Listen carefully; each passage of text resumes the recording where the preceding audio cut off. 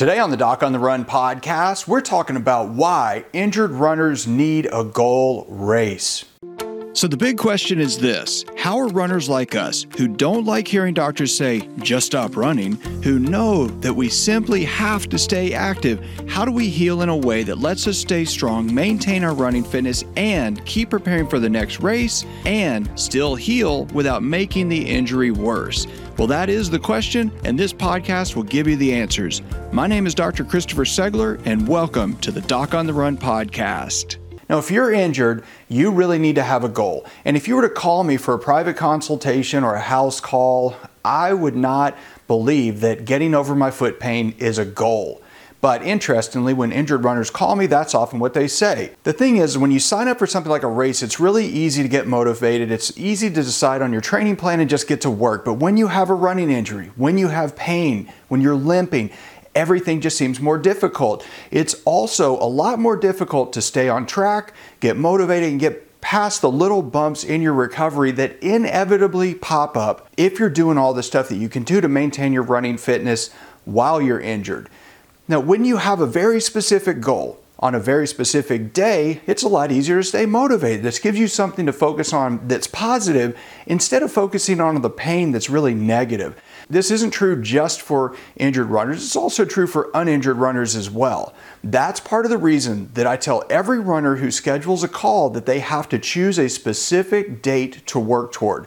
Not some arbitrary 6 weeks or 8 weeks, but you need a goal. I mean, my favorite runners to work with are those who actually are already signed up for an event, they get an injury, they're told by some doctor that they can't do the race, and then I help them figure out how they actually can maintain their running fitness, get past the injury, and make it through that race in one piece. That's really gratifying because it makes you think you achieved something you really couldn't. Well, the fact is that you can if you understand how to reduce the stress and strain on the tissue and maintain your running fitness in most cases.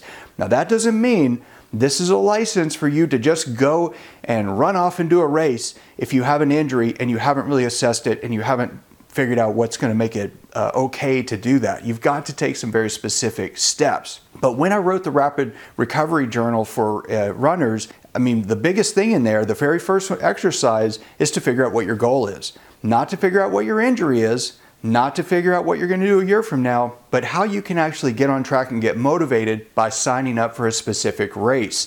So when I have calls with runners, one of the first things I like to do is ask them, what is your goal? And when they say, the goal is for my stress fracture to heal, that's not the goal. That's the doctor's job to help you do that, but that shouldn't be your goal. Your goal should be to run a specific event on a specific day at a specific pace. And when you have that, you have something concrete to start working with. Then you can say, okay, well, I have this injury. How can I get stronger today to work toward that goal on that day? When you have a timeline, it will go faster, I promise, but it's crucial that you have a goal. So if you want to get into rebuilding mode, if you actually want to get back to training faster, if you want to get back to running faster, you got to pick a goal. Now, if you're not sure what to do, if you're really confused, one of the things might help you is a thing I designed specifically for runners who are confused about what the next step should be. Basically, go to docontherun.com/quiz, and you can sign up for a quiz that will take you through the common things that I see runners making mistakes on their situation, and it'll give you all the results right away. It's free, by the way. It doesn't cost anything, but you can get it for free at docontherun.com/quiz. So go check it out, and I'll see you there.